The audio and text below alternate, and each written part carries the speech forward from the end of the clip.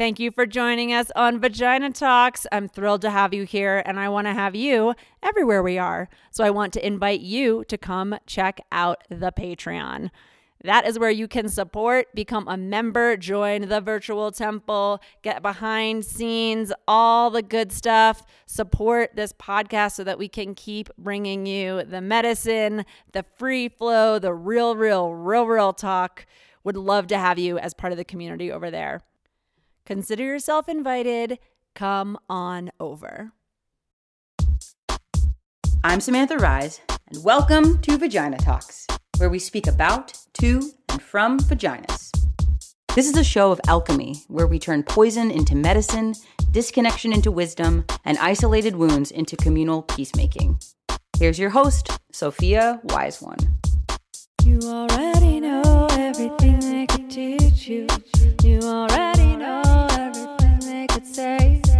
We are here to remind you what you already know. I just want to take a minute to acknowledge that Vagina Talks understands that gender is fluid and dynamic and goes way beyond the binary of either woman or man, she or him, and that in fact it's a living and evolving thing that's actually personal, person to person, and that our bodies, even our understanding or the ways that we experience them, can vary. It's important for me that that's something that has space here on Vagina Talks, and at the same time I also am carrying this understanding that womanhood and the experience of the feminine and all of the female in the splitting of that binary has been injured, has been hurt, has been dismantled. And so I'm looking to have a space where the feminine and the female body is reclaimed and respected and lifted and inspected and known, as well as a space that goes beyond the binary and that acknowledges that these are limited constructs mostly put upon us, and that we're in the process of evolving into something more whole and more true. Just wanted to say that some of my guests will use incredibly binary language for whatever reason from the places that they come from, and I just wanted to let you know that Vagina Talks has a much wider understanding, and it's a living one. So feel free to chime in as we go along. Without further ado, today's episode. Hi, beautiful human, and welcome back to Vagina Talks. I am really grateful you're here, and I'm really grateful for the conversation we're about to have. I have a guest today who is just a wealth of information, and I just want to get right. We were just connecting kind of right before we got going, and I just kind of want to get her in here and get back in the conversation and see what comes of it. So here is our formal introduction to Dr. Heather Clark, PharmD. Is a powerful and soulful energy guide, coach, healer, speaker, and author. She is committed to leading individuals back into connection with their essential selves so that they are unshakable, unstoppable, and vibrant again in their life, body, and business. Our kind of people, right? Dr. Clark was a National Merit Scholar, earned her doctorate in pharmacy from the University of Iowa in 1997, completed her postdoctoral residency in Kansas City Veterans Administrative Medical Center, was adjunct faculty at University of Missouri, Kansas City, and has practiced in a variety of settings, including community, consulting, and hospital clinical pharmacy, right? I mean, she's gone out, she's done some stuff. After her own recovery from severe stress and burnout, holler at the burnout crew, she awakened to her purpose when she realized that the root cause of burnout isn't just stress. It is the fundamental stress of being someone you aren't. She leads clients from around the world on their journey from stress to bliss. Dr. Clark, Heather, hello, welcome. Hello. Thanks so much for having me. So exciting. It's so exciting. I just, this key piece of what really makes us sick is not being ourselves. Mm-hmm. Absolutely. It feels like such a key thing. And one of the things that kind of we talked about this, or that I think about kind of immediately, is one of the places that we learn to not be ourselves is the patriarchy. It's this severe conditioning to literally be everything other than a human.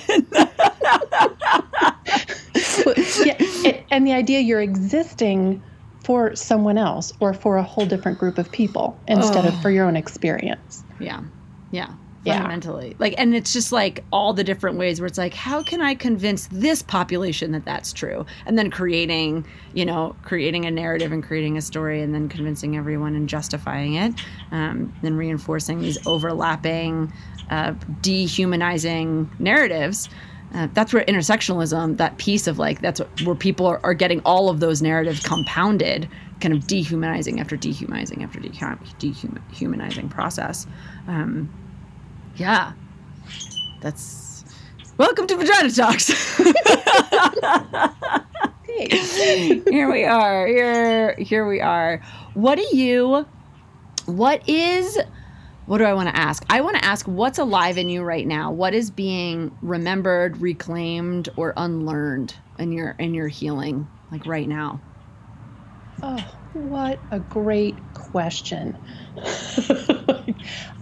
What's up for me right now is a discovery of my own, at least regarding what I'm on the planet to do. And the way I'm relating to it now is helping guides, leaders, and healers become unshakable.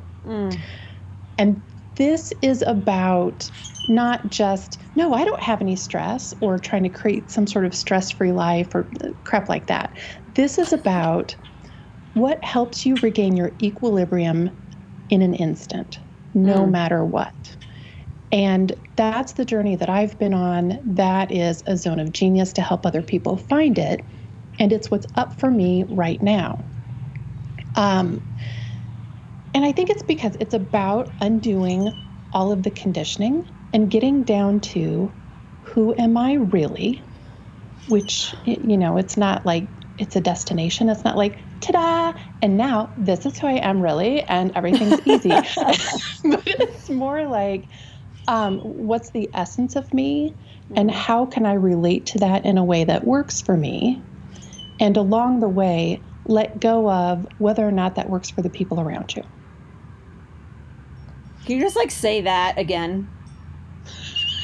Just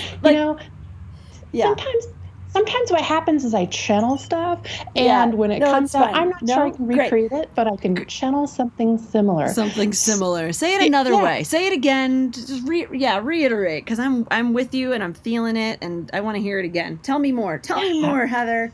I would love nothing more than to share more about this. It really boils down to finding your own center. Because when you're operating from something outside yourself, that is going to continually pull you off balance. And to oversimplify, stress is simply a challenge to normal balance. It's a perceived challenge to normal balance. And when you're putting your center outside of yourself, that is a time when you are consistently off balance. So if you can pull that back into your own center by discovering, what are my values? What do I actually care about? What do I not care about? And just being okay with what is, which, I suppose there's people on the planet that can snap their fingers and get to that spot. But for all the rest of us, this is a journey. And when you're living from, what do I actually care about? What's important to me? Then the approval seeking drops away.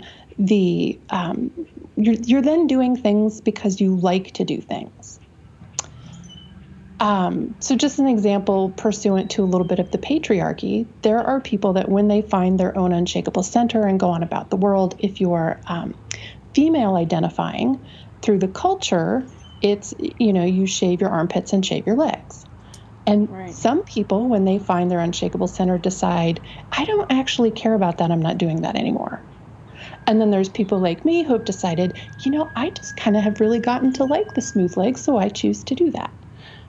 But the energy is different. I'm not doing it in order for acceptance or in order to fit into a certain mold. I've given it some thought. I've been introspective about it. I do it because I want to. Yeah. Yes. Yeah, that center, that locus of, what do they fucking call it in psychology term? Locus of whatever, Locus of authority. control? Yeah, locus of control. Locus of control Yeah. is the term. Sovereignty is also another term that's up in the culture right now. Oh yeah, I sovereignty. feel like it really relates to. It's like finding your own sovereignty as well. Totally, absolutely. I was just journaling about this morning. I woke up and was feeling,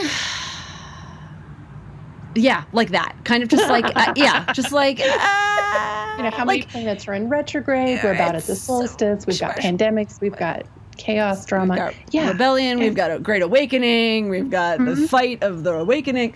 We got all this happening, right? And I woke up and was just like, okay, on one level, I woke up feeling wonderful, like loving where I am and being so grateful for the connection. I'm been nomadic for years, and I'm just arrived with a very dear friend and medicine magic human, and woke up in her house and just was so grateful to be here, and was waking up just like my heart is just in this deep healing right now that I'm in the midst of walking through, and just kind of woke up with this place of just like, and when I and I like kind of walked around, and when I sat down to journal, I started writing. It was like, okay, I can hear the undercurrent of guilt, sadness, grief, and actually I don't think guilt named itself first. It was sadness, grief, and doubt.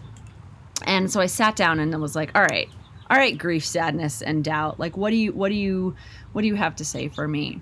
Let me give you some space. You're an undercurrent right now. I can hear you, but what are you saying?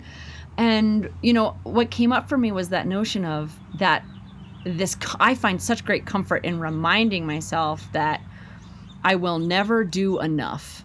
I will not save the world. Like, I will never do enough. I will not save the world. And that what I can do is I can do my part. And I can remember that I am inherently enough. Like, I am enough. Existence is justified because I have it. And I do my part. And just kind of sitting with that, that's what I was thinking about when you were talking about it. I was like, yeah, that was that reminder of me this morning that was like, and like my part is not that clarity, that like knowing is, some of those things are going to be checklists off of things that people think I ought to be doing. And some of them are not. They're not at all. Like, they're just, that's not the thing at all, And so that reminder of like, if I'm looking for the approval or the affection or the connection. Yeah. Yeah. Well, I'd like to take a second and really speak to, can't remember exactly how you described it, but this feeling of, I think everybody can relate to that. And I just want here's my thoughts on this. So what I have discovered through the years of helping people recover from burnout, going from stage 3 adrenal fatigue to feeling frickin' fantastic, what I've realized is burnout is something that happens. It's that underlying stress of not being yourself. Yes, but the difference is it's a spiritual awakening. Your soul went and evolved, but your identity and conditioning is still operating from the old rules. And that's part of what's creating the problem. And I think what's happening right now is the world has gone and evolved on us. And we're all relating from the old conditioning and the old ways of being. So this is a bit of a crucible to pass through. It's my opinion, it's super normal to feel both ecstatically joyful and devastated all at the same time during this time. It's normal. Yeah. A sane response. Yeah, that's a reasonable response. It doesn't mean that you don't want to shift that. It doesn't mean that, certainly accept the invitations. Like you accepted the invitation when you sat down to listen to the background, the sadness, the grief, the doubt, all of that. Like, what do you have to say? Absolutely. Answer those invitations. Do the work. That's what helps you move along. But for anybody, hopefully nobody listening to this would ever judge themselves for having off days or feeling meh. But if there's a few of you out there, like, how is that not a perfectly reasonable response to what's going on? I just think about like your bestie. You call your bestie today and you're like, how are you? And they're like, meh. You're like, yeah. Yep, that makes sense, right? It's like that ability to like be, that's like my whole thing, right? It's like how do we keep ourselves company, And one of the things that I went through in this, for me, this recently has been this piece of like a real. I just love what you just said about the soul awakening and this evolution, the soul evolving, right? And then and then intersecting with the old identity. One of my other kind of body-based practitioners who I just adore, who does incredible work in Taos, New Mexico, Jane Glenn, she talks about how she's just like, it's the body. Like the body just needs some time, like the synapses and the muscle. We like talk about this a lot. All my body worker friends are like, you have this great vibrational spiritual awakening. And then there's this like reassociation. And sometimes it happens so fast. That's what I call a miracle. It's like when the timeline collapses and you kind of move all the way through a healing experience that is inherently happening anyway, but it happens in an instant as opposed to the earthly time process of firing synapses, realizing they're not going anywhere, firing new synapses, creating new pathways, muscular posture, all of those things. That conditioning, that identity association is so... I want to talk about this thing. I've been talking about it. It came out of my mouth yesterday, and it's just really feeling important because I think a lot of what you're talking about, that devastated piece... I'd love to maybe talk about both of these pieces, but that devastated piece, how do we sit with our grief and our devastation in a way that furthers our evolution and nourishes our soulful self and our present well-being, right? Because that's a real option. That's what I've learned is that devastation, grief, heartache, all of these things can be complete nourishment to our growth, not just a deterrent to our happiness or our joy or a takeaway from our life, right? Like it can really build our life. But I've been noticing in my healing journey, the way that my whole life was kind of laid out in the past 2.5 seasons really took me into a deep reactivation of some of the like trauma pattern stuff from my childhood. And so I was just really in this deep loss ache, this heartache, this panic, this fear. And so I'm in the process of healing this heart, strengthening this heart again. And one of the most challenging and painful things that I'm encountering are moments of beauty, really undeniable beauty, because I'm having this feeling, I've kind of acclimated up a level. I'm definitely in the like recovery zone of this space for me, which I'm so grateful for. And diligence and practice really does a thing. So months later, shifting those identity, those pathways, those conditioning and in my own self and coming into this present moment. And just, I used the phrase of sipping beauty like a hot tea. And that I'm opening that, like, that's how I'm needing to be with my heart, because really, like, I can just think about this even just a month ago. I remember going for a walk and it was so beautiful, and I just kept shutting down harder in response to it. For about the first hour, I was like in the woods for many, many hours. So it turned around. But one of the things that I noticed was it was so beautiful, and I was just angry at the beauty because it was just cracking my heart open. And my heart was like, no, I'm hurt and sad and I don't want to. Like, I'm insulating, like gentle. And so having this moment of just holding my heart and feeling it want to open, but just inviting it to do it a little bit at a time, and kind of like just knowing that beauty, it's hot in my heart. It's a hot tea. And so to sip it, to take it in, and then to let the tears fall, or let the breath deepen, or let the heaviness sink in and then sink out. Which to me is this interesting interplay for me right now of this ecstatic, jubilant, joyous, excited, inspired energy that's happening, right? Like we connect to this energetic vibration of what's happening. And like any great crisis awakening, it's like, right, it's devastating. And there's this other piece there's this other beauty. Sometimes we don't see that for days or months or years, but people who have walked through great losses often from that place of courageous transformation can speak to this kind of process through a tragedy.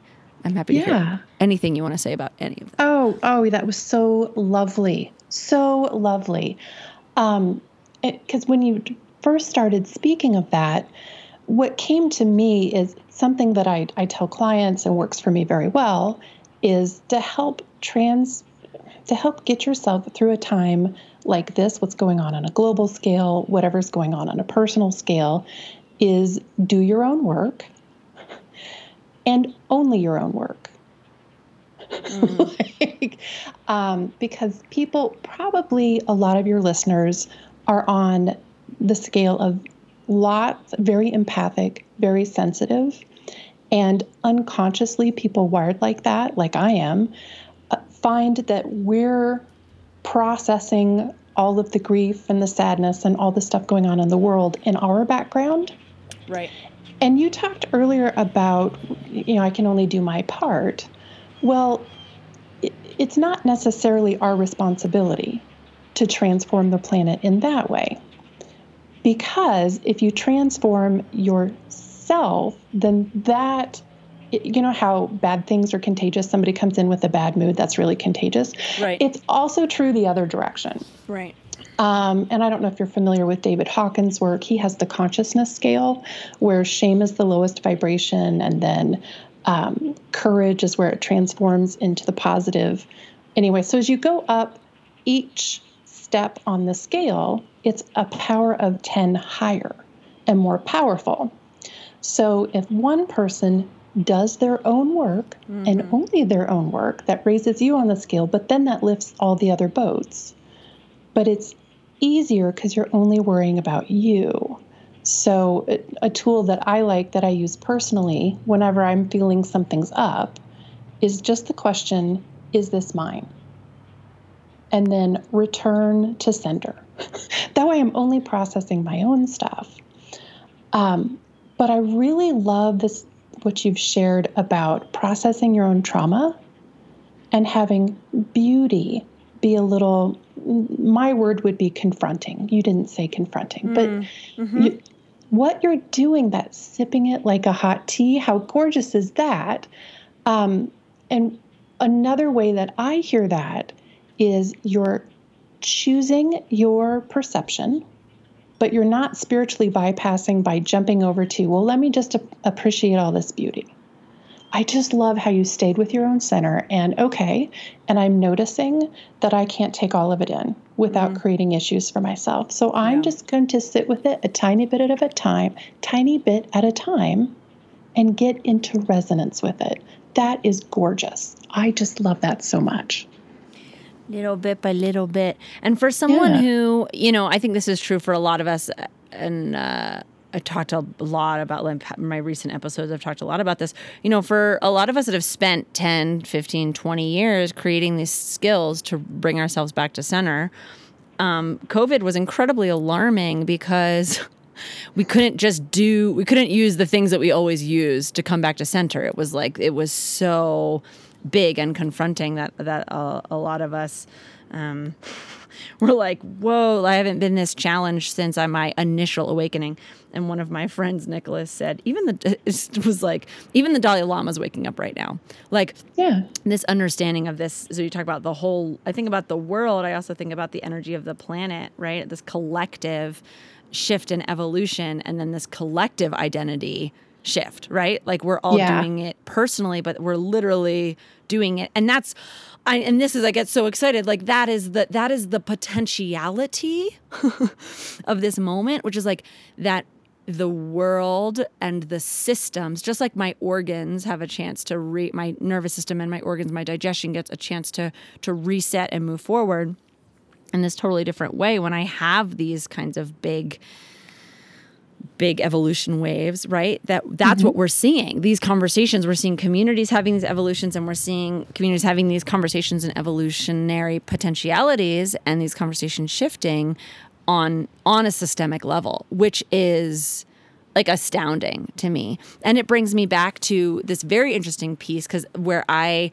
think I'm working, I pray that it's constructive, working in this intersection. I have a belief, which is that if something appears contrary, that indicates to me that I'm in a limited perspective, because nothing is inherently contradicting, like things exist. So if they exist and I'm the one who's making them opposites, then I'm creating a story of othering and separateness that is not real.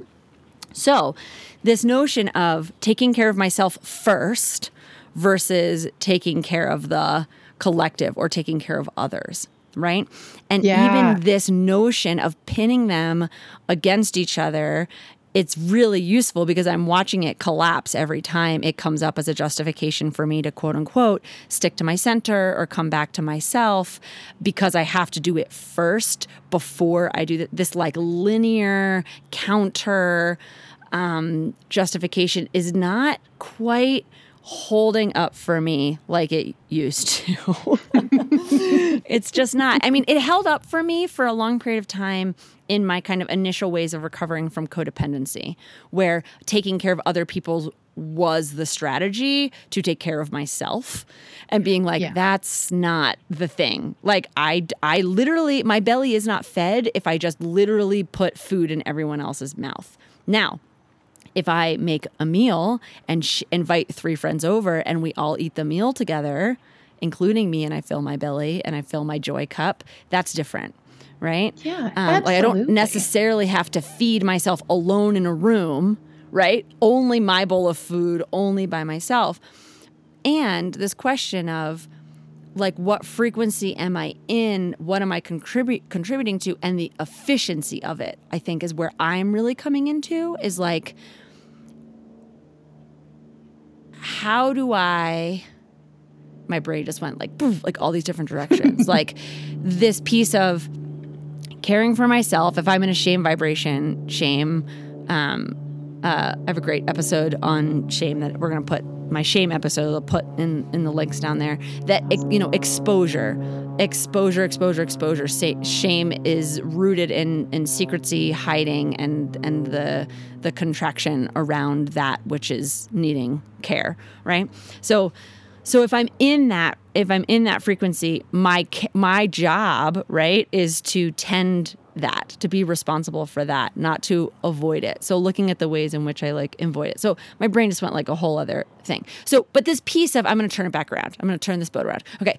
So this piece of like my caring for myself versus caring for other people is something that I'm having my own evolution kind of coming with, because I've fundamentally, spiritually, and energetically understood all along, like for a long time, and even more so and more so and more so, that they're not separate.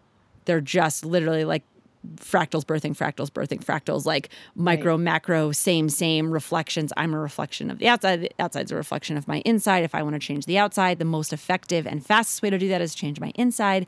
That does have concrete materialized results, not just perspective results. I've seen that.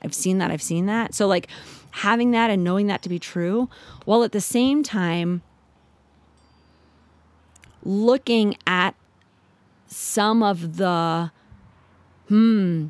coping of the colonized mindset or the isolation or the trauma survival stuff, that taking care of myself from a certain perspective is still, it's wound care that's perpetuating a paradigm in a frequency that's different than the frequency I want to be in, which is one in which they are not contrary. So I feel like I'm having this, is this making sense? Like I'm having this like almost jump I want between. to understand better about, did I understand you correctly when there's a certain vibe of the self-care is more wound care? I'm not sure I understood that. Oh yeah, that's a way to catch that one. Okay. You literally just picked up what I was getting to, right? So my association of self-care was so rooted in a trauma-based perspective that self-care Like, and I know this isn't true. Like, I have lots of joy self-care and have shared that. I've cultivated that, but still this part of my paradigm or perspective that just that looks to it can look to it as wound care. Really looking at taking care of myself means taking care of two things. Oh my God. Two things. One is that if I have any needs at all, I'm wrong or broken. How about that for a paradigm, right? Like that's definitely a thing that a lot of us, especially socialized as female and socialized as period at the end. I think that's like socialized at all. That if we have needs, that we've somehow inherently failed, that we're failing at being a success, as opposed to just saying like, no, that's literally what being incarnated is about. Like we need things, you know? And so I think I think what's revealing in this moment right now is that just providing for my own needs is I'm just going to breathe. I'm noticing I'm holding my breath. Mm-hmm. What's happening for me as I'm trying to talk about this is like what's actually happening as I'm sitting here is I'm just feeling these waves that are just dissolving the way that I was thinking. Mm-hmm. And so I don't think I can go backwards. I don't think I can describe where I was coming from. I'm just going to let it really expose. There was some faulty.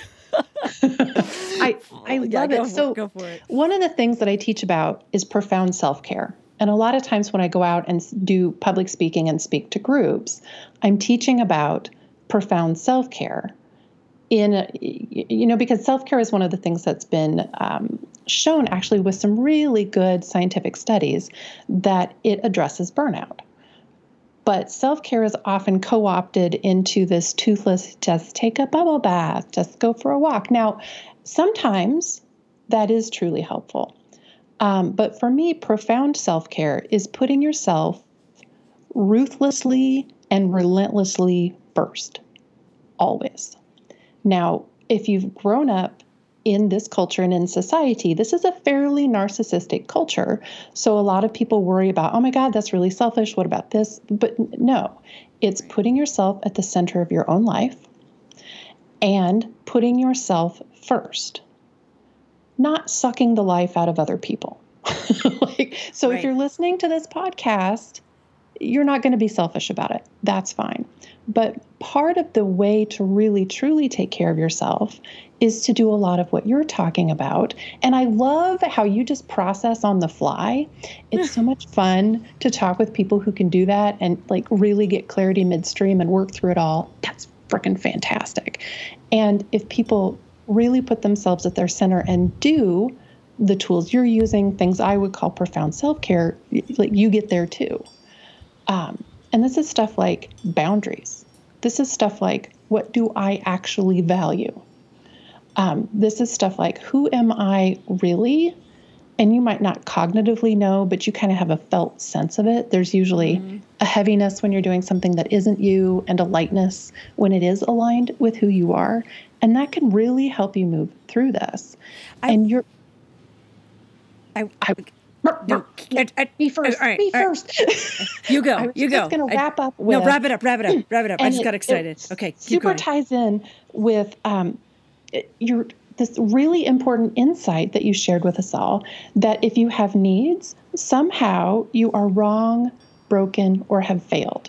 Like that is the outgrowth of how most of us feel, again, because it's a very narcissistic culture. And occasionally we've all been raised by narcissistic parents. So yeah, it makes sense it's there. But I agree that that's not a real thing. It's a held belief. So beautiful. You go.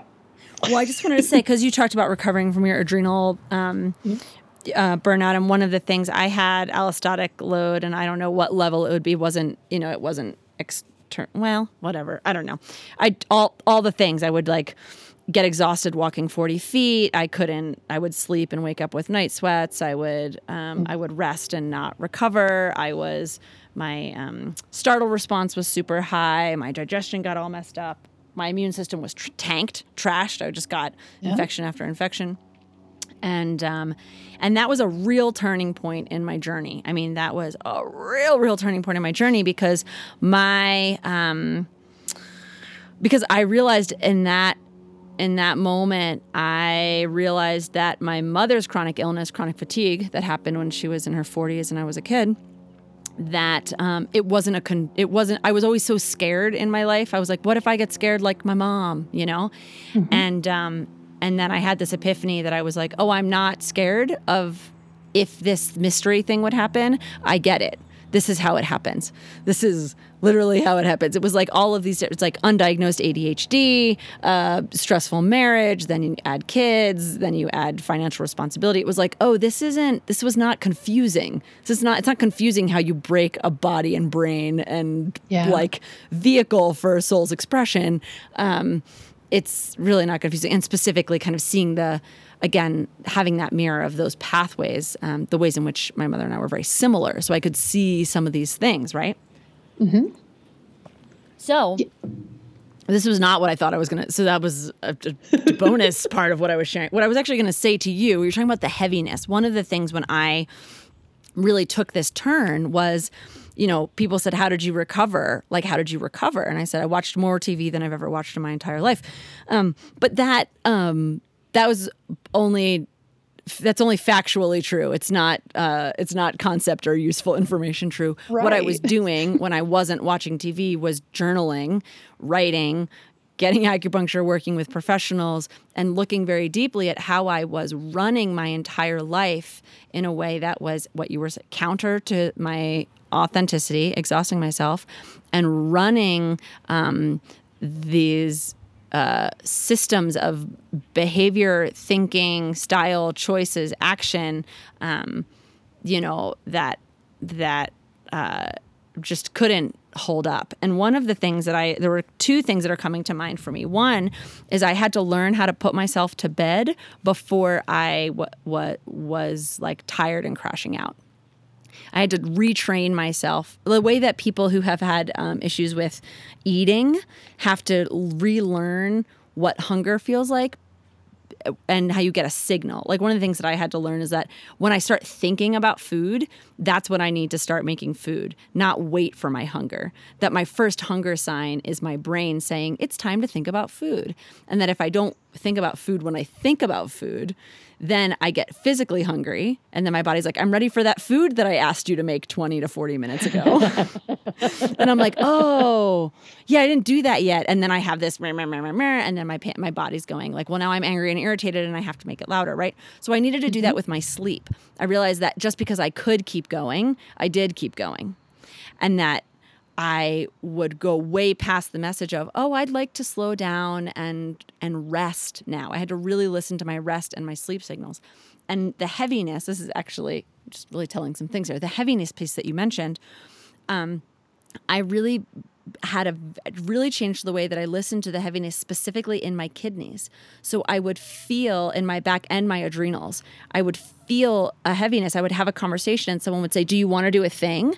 And I would say yes, or I would say no, or I would feel it in my body. Sometimes I'd say yes, and then I'd get this heaviness in my body, and I'd be like, nope, I actually, you know what? Not available for that. Yeah, your body's like, no, thank you. Yeah. Like, I'm already exhausted. Yeah. Or I'd like this thing. Oh, no, thank you. And then my body's like this lean of like, wait, but that is what we like.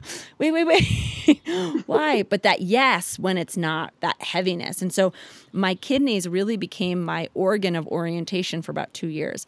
And then I did a chapter, I've kind of always go back to my womb, but I had forgotten this till you said this, that my kidneys and adrenals, my back specifically became the scale of whether it was going to drain my system or maintain or fill my system, right? Like not everything has to fill me up, but I need to be very mindful about things that are draining me out and to recognize that I made a habit of driving my, the tank at, a tenth full, and then it would, and it constantly fucking the car stalling out like, 50 feet or 2 miles away from a gas station. Cause it's like, you can't put a drop of gasoline in and then drive. Oh my God, I can't wait till we stop talking about travel in terms of gasoline. Yes. New paradigm. I'm ready. Welcome. Giving up the oil age. So having that energy shift.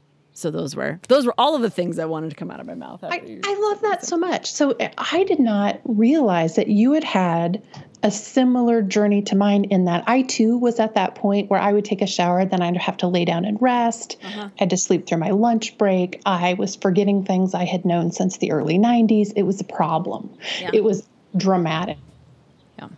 And I think looking back, there were lots of signals along the way that had I been clued into them, I could have been like, okay, this isn't working for me, new plan. But I missed all of that. So I completely crashed.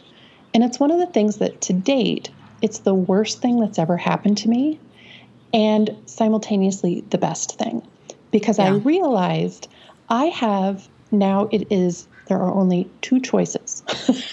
I can double down on this experience and essentially choose victimhood and just, woe is me. Or I can move through the victimhood onto whatever's on the other side of this. And later I realized, and neither one of those choices are wrong.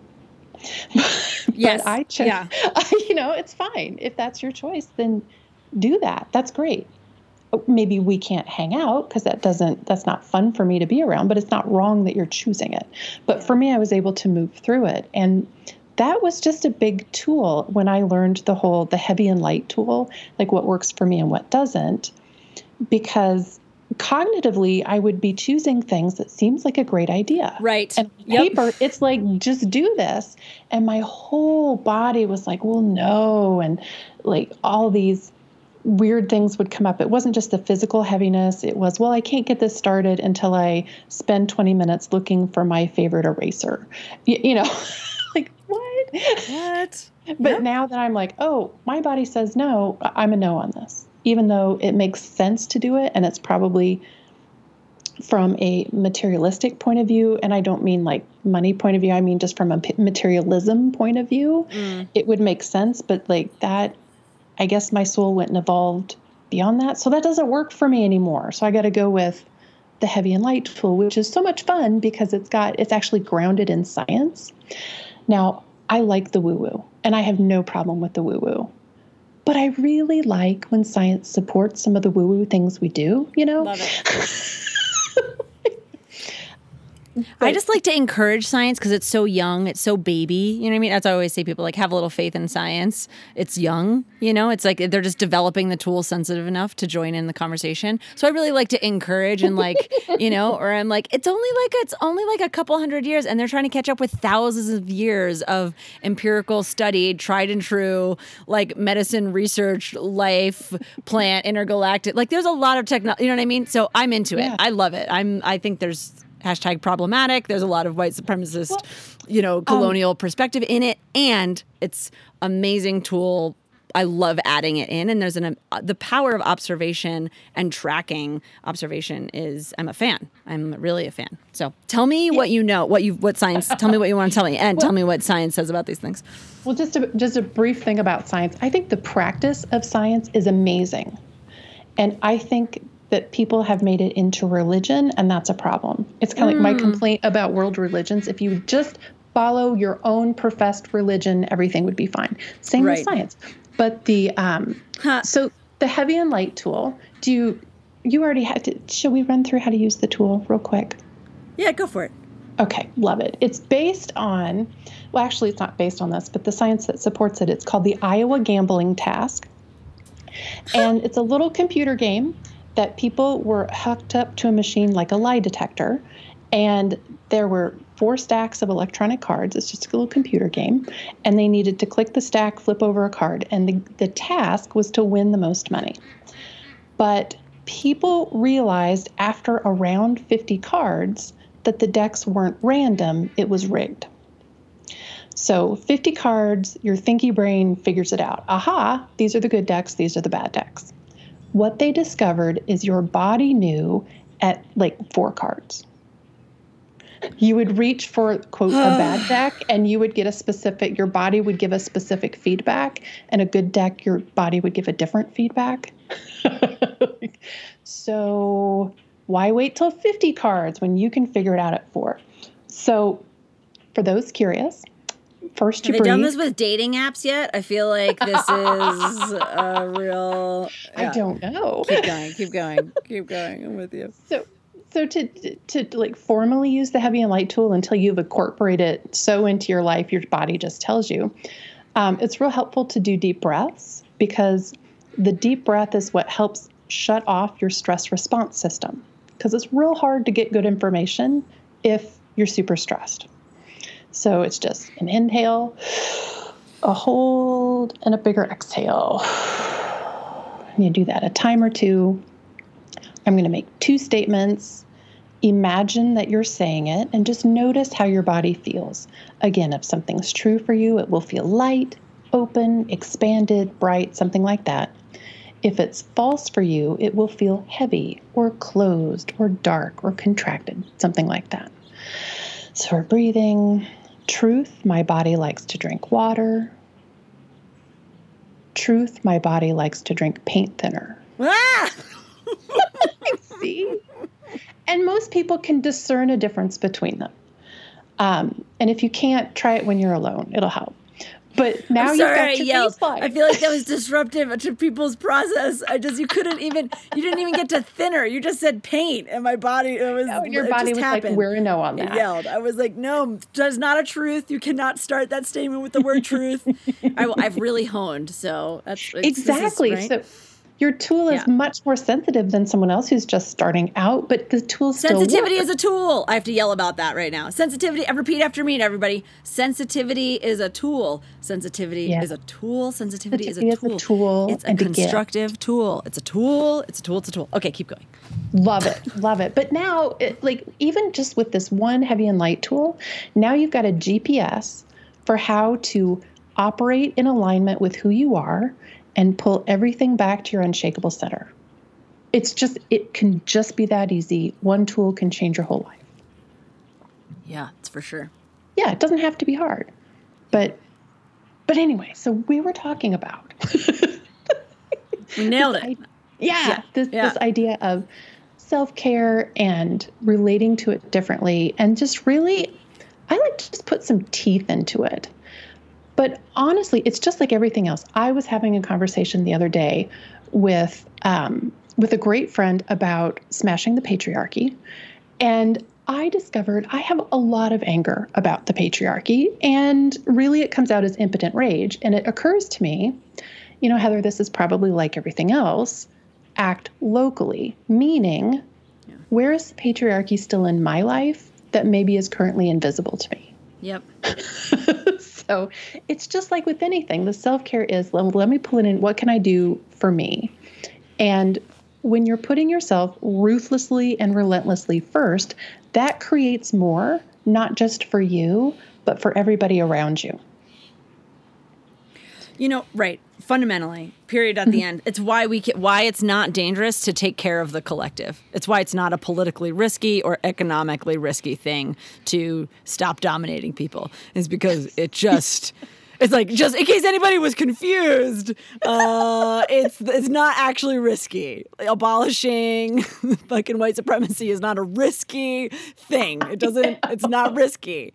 But we laugh, but it's also like, it's so emotionally ingrained. I mean, we've been taught that it's danger, fear programming that has justified it. So I think it's useful to just remind ourselves, like, it's like, that's truth, right? Like, truth. It is safe. It is safe to take care of everyone equitably. Truth. I agree with that. And I would like to offer that from a different perspective, it is not safe for their worldview and their identity. Right. That's the whole issue with this gap, this identity gap between who you really are and how you're being. You will defend it to the death. Yeah. Until you get to a point where you're willing to question things. So that's why I like, just try on the idea. So if you try on the idea, okay, well, someone out there is suggesting that it's unsafe to not have white supremacy. Like, okay, well, let's follow that all the way through then. Like, so unsafe implies that there's a fear. What's the fear? And just keep drilling down. Right. And it's real helpful, at least for personal work. It's the way I do my personal work. The whole, I discover I am actually quite upset about that. Let me sit with that. Let me feel all the feelings. And what is it about that? And then usually you get to some nugget that you're like, oh, now that's something I can do about in my own life. And it changes everything. Yeah. Yeah. Yeah. And I think one of the things that's so important when we talk about doing that inside, I remember when I literally did a cleanse, a ritual cleanse that was a saltwater cleanse. So I literally shat out the patriarchy. It was a few days, and I was doing journaling and meditating, and I was meditating on the ways in which I perpetuated the patriarchy in my own body as well as in my relationships in my life. So I was shedding it, and I have no idea what I was going to say. Personal, right. And that after that reckoning in your own mind and your own space, you then see the world differently. So things that previously went by on television, or that went by in the news, or that went by at the dinner table that you didn't notice because it was normalized inside of you, right? That when you shift it inside of you and no longer I no longer abuse myself, then when that abuse occurs, it's not normal, right? Yeah. One of the things, it's when the way that we've internalized so much abuse means that when we see it outside of us, it's normal. And so denormalizing it inside of ourselves and in our lives is one of the ways that we, believe that it's real, that there's an alternative. Because it's just so normal. The normalization of abuse is like really, I think has been a big, it allows for so much justification. I have to say one thing though, you keep using, and I understand it and I'm kind of into it. You keep using the term toothless and then put teeth into it. And I just really have to bring up to me that this idea of like toothless being a reference to babies and elders as being somehow less potent is, and I heard you say, I just want to be very clear, Heather, I heard you say like there's a time and a place for those practices. And what you're talking about is like more like I'll say, instead of saying more, I'll say a particularly rigid and confronting kind of self-care as opposed to a soft or a nourishing. And it's just, I even heard that of just being like these kinds of, how deeply ingrained this notion of like, why are babies and elders somehow less potent? Like, where does that phraseology come from? Like toothless. That's fascinating. Yeah. Thank you for that perspective. Is anything off the top of your head? Is there a different way to say it that's more inclusive, that communicates something similar? Because I really appreciate that. Yeah, I think, well, I love that the title of it is Profound Self-Care. Oh, and yeah. So because we're not fooling around here. Right. Self-care is not, it's not short enough. Right. This is, yeah. This is profound. I'm trying to think what the word is that comes to mind for me. So I think one point is, how important is it that you link the self-care that is soft and nourishing and relaxing and opening, which is kind of what you were like, the baths and the walks and the calming, the parasympathetic nervous system activation aspect of self-care. Is it important to frame it as and I understand why, because of the mainstreaming of self-care, the way it can kind of be, I don't want to say impotent because it's powerful, right? Those are powerful practices. Right. And can be. Right. Well, but here's the thing. I'm like, I double dog dare someone who hasn't in their life before, take a bubble bath every day for the next 3 months and not view their body, their life, or their relationship to water and relaxation differently. This is perfect. So as you're sharing that, I'm getting clear. Well, what do I really mean? So let me take another pass at this. So what I have noticed, not necessarily in the literature, but in the application of the scientific literature regarding self-care, is it's become another list of obligations and shoulds. And people often relate to it like a checklist. Yep. instead of something that can actually powerfully change your life. And that's why I use bubble baths as an example, because for some people, they're deeply transformative and really what's required. And for someone like me, I'd be like, I'm just wet and bored now. It doesn't do it for me. Right. So, but not relating to it through the lens of obligation, should, have to, any of that, because obligation is super toxic. Agreed. But relating to it too, well, what actually nourishes me? What heals me? Okay, so you made a very interesting point there, which is that a lot of people, I watch this happen so many. Love you all, babes. We've all been there. I don't even mean it like that. We all have this aspect, and some people it's more dominant in their life at the moment or in the past than it has been. Come to me and they're like, okay, what can I do so that I don't have these symptoms, but I can still keep living the life that I've lived? How can I stay the same, but make this out just a little bit? Could you repeat that? Yes. So I've had people say to me, so you said something essential in this, which is you talked about, a checklist, and that if somebody wants to change and have it be transformative, then they need to do it in this kind of way that really aligns for them, right? And what I'm saying is the key point that you said is somebody has to want to change, because what I've seen is a lot of people look to, how can I mitigate the pain of my life without having to change myself or my life? Yeah. And so that's the part where people are like, okay, well, I meditate 10 minutes a day. I've watched this happen so many times with people.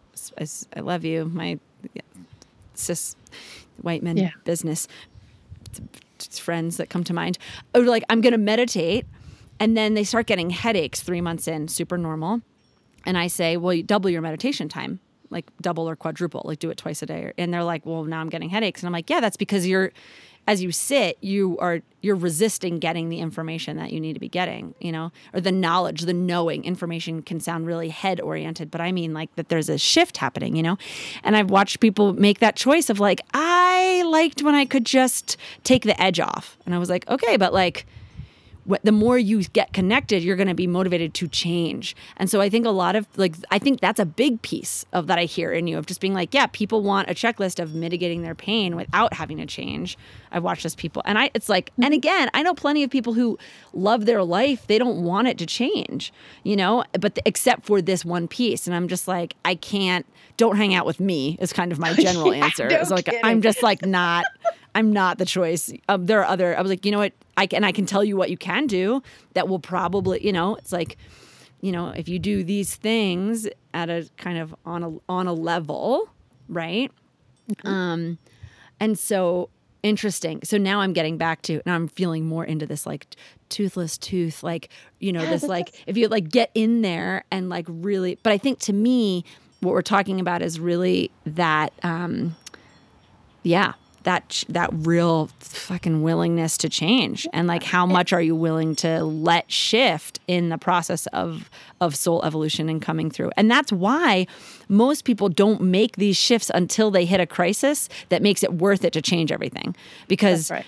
And that's why my practice for years has been to lower my pain threshold, so that I need less pain to activate a shift in my behavior. And to not even use pain to add other signals to shift my behavior that are not just pain. But that idea of I'm going to break, I can take it, I can get through is a powerful coping mechanism. And I give blessings to all of humanity as we've navigated that.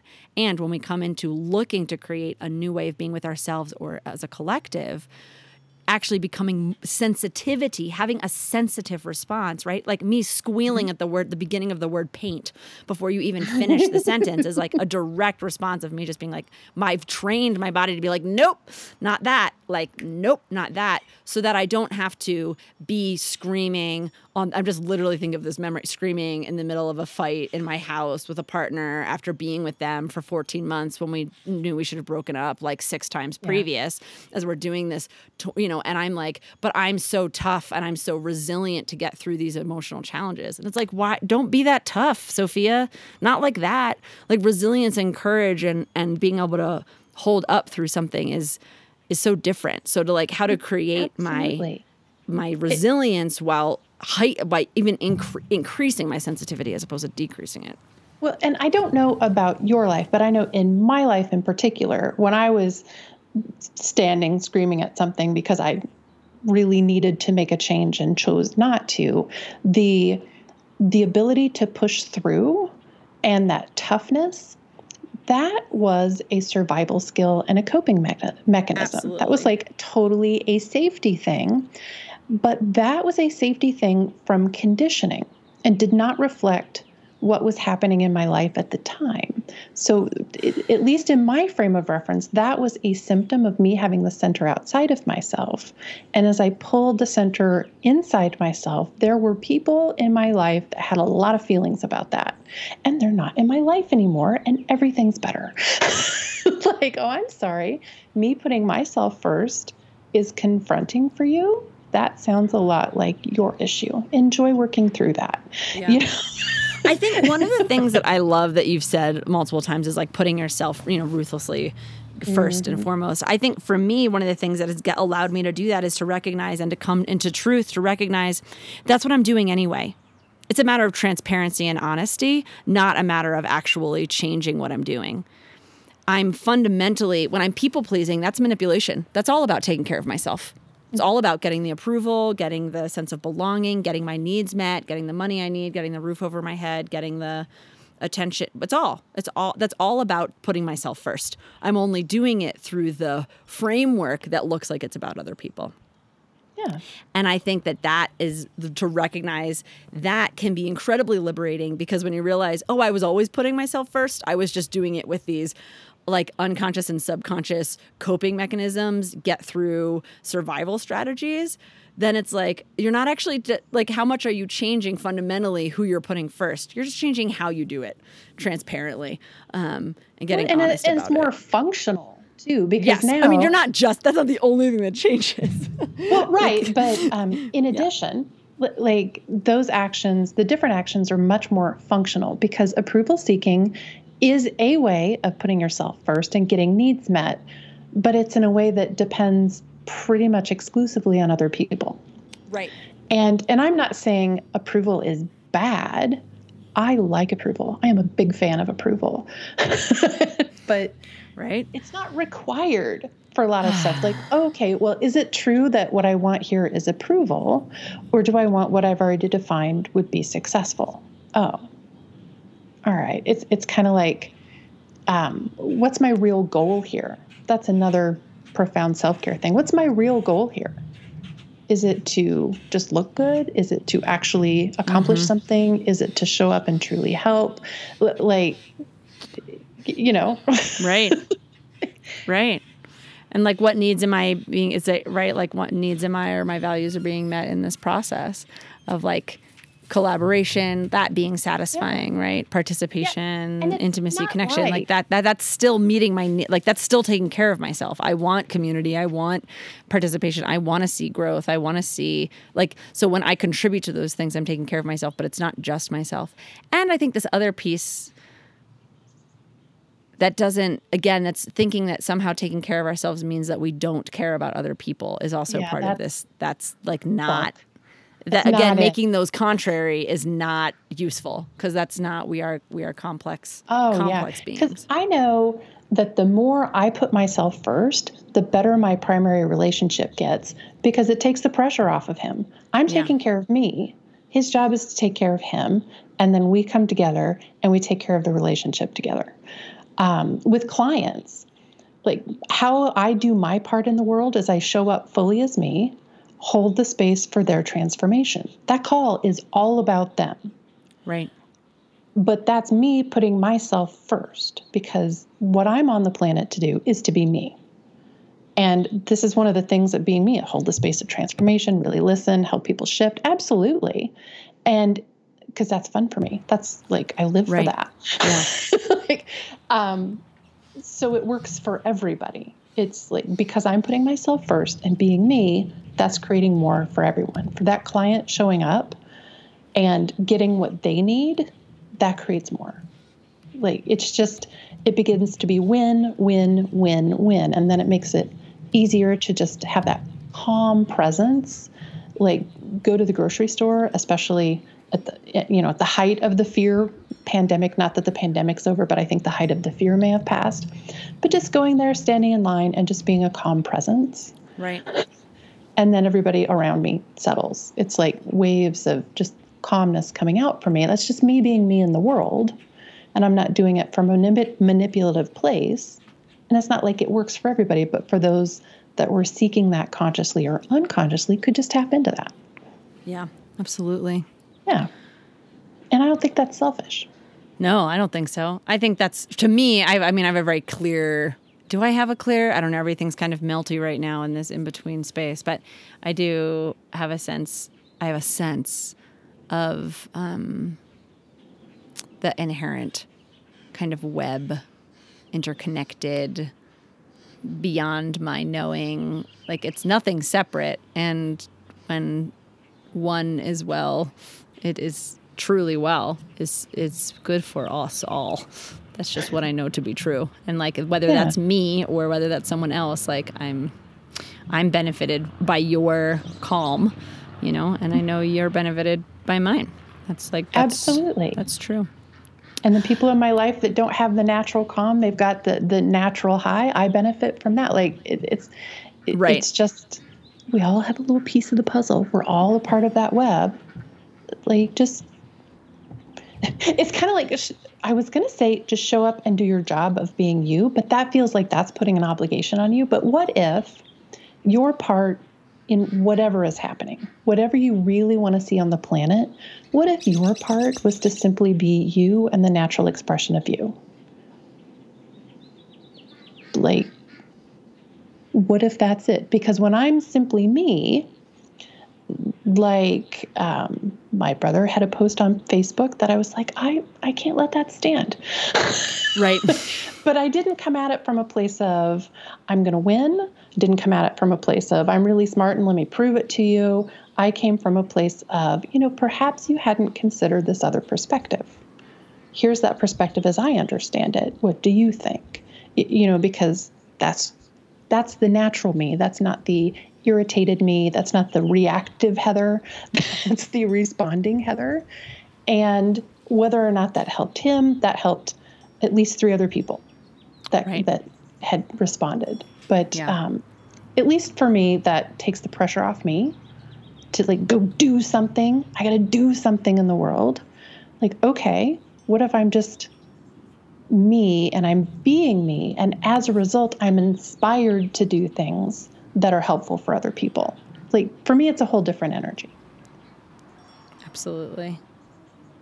Absolutely. I think that's it. You're kind of bridging us towards our closing question in this place. So is there anything else you want to share or say before I do my 2 closing questions? How lovely. Well, I would like to let people know that I've just launched the Unshakable Being podcast.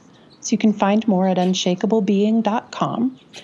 And basically, I am just digging into how to become unshakable. I've got different experts on. We're exploring it from different ways. And the whole idea is to give inspiration and tools. So I would just love it if people would join me for that. And I'm also on Facebook. And then my primary business website is vibrantagain.com. Beautiful. You just answered my second to last question. Oh, I jumped ahead. I worked ahead. I do that sometimes. Sometimes you do that. Sometimes we do that as beings who are attuned to things. Great. Perfect. That's it. That was my thing. So are you ready for a closing question then? I am. Okay. Where are we going? This question is rooted in the understanding and perspective that we are co-creating a healed, gorgeous, new wave, soul planet evolution that we're going somewhere, that we're in a bridging space and we're part of bridging that space. So it's a presumptive question. So I have a pre-question, which is like, are you with me on that? Like, I am. Yeah. Okay, great. So then the question is, where are we going? What is it? look like? You know, this idea of the power of imagination and tapping into that co-creative space. What part of it do you know? Do you see? Do you feel? Do you sense it being like? What does it feel like in the full being? From my frame of reference, I tend to see things through the lens of how fully expressed are we? Where's your center at? All of that. So from that perspective, what I see the evolution is that we're operating from our own centers, which actually deepens our connection with others. So instead of reacting, instead of having what we think is connection, but our identities are connected, it's our true selves are more connected. And I think that's going to create a space where people are doing what truly lights them up, and doing what they're truly inspired to do. Yeah. And that doesn't mean that things aren't going to get done. That doesn't mean the dishes aren't going to get done. Like, I have learned to trust that I wait until I'm inspired to do the dishes. And then when I do the dishes, it's actually quite a joyful experience. But if I force it, well, I need to do it by this time, it sucks the life out of it. So we're doing things as we're inspired to do it, which is so fulfilling and creates so much harmony that I think joy will arise naturally out of that. And I think what's happening is we're moving into that, but we're moving through the phase where people's worldviews are being shifted, whether they wanted it to or not. Yeah. And I think as the perceptions shift, I think we'll more easily realize that future. Yes, may it be so. Beautiful. Thank you so much, Heather. Thank you so much for being with me, being you, holding space for me to evolve and come forward. Thank you for your life work, your contribution, your brewing. And thank you for being with us on the show. Just talking and having a journey. Thank you so much. This has been so delightful. So delightful. Thank you. You're so welcome. Darlings, as always, I love to hear from you. You can find me on Instagram. You can send me an email. As you find your way into yourself, as you find your way shifting your soul evolution and your identity and life transformation, I wish the most satisfying and potent and efficient toothless and toothed self-care. I wish you diligence and your courage to hear yourself, to be yourself. And I wish you just absolute experience of how completely unconditionally loved you are at all times. Love you. Thank you. Be well. We'll see you next time. Thank you so much for listening. Thank you so much. And thank you, Sam. Thank you, Sophia. Remember, everything that we talked about in today's episodes will be in the show notes. So go there for links. For more content that you're going to love, subscribe to this podcast. Share this episode with anybody you think you'll enjoy it, and share the love with a rate or review wherever you listen. And to find out about all the mad adventures I'm up to, check me out on Instagram at SophiaWiseOne, or come to my website, SophiaWiseOne.com. I am Sophia Wise-One, daughter of the wind. I am calling you to rise up, rise up, rise up, rise up and take your place. Thank you, gorgeous. I am thrilled and grateful for your support listening to this podcast. I want to invite you to come check out the Patreon. If you think this podcast is the business and you're grateful that it exists, I want you to know I'm grateful that you exist. Come join the Patreon. I call it the temple. We are healing, we are musicking, we are podcasting, we are together. Come check it out. You can find it through Patreon /SophiaWiseOne or through my website, SophiaWiseOne.com.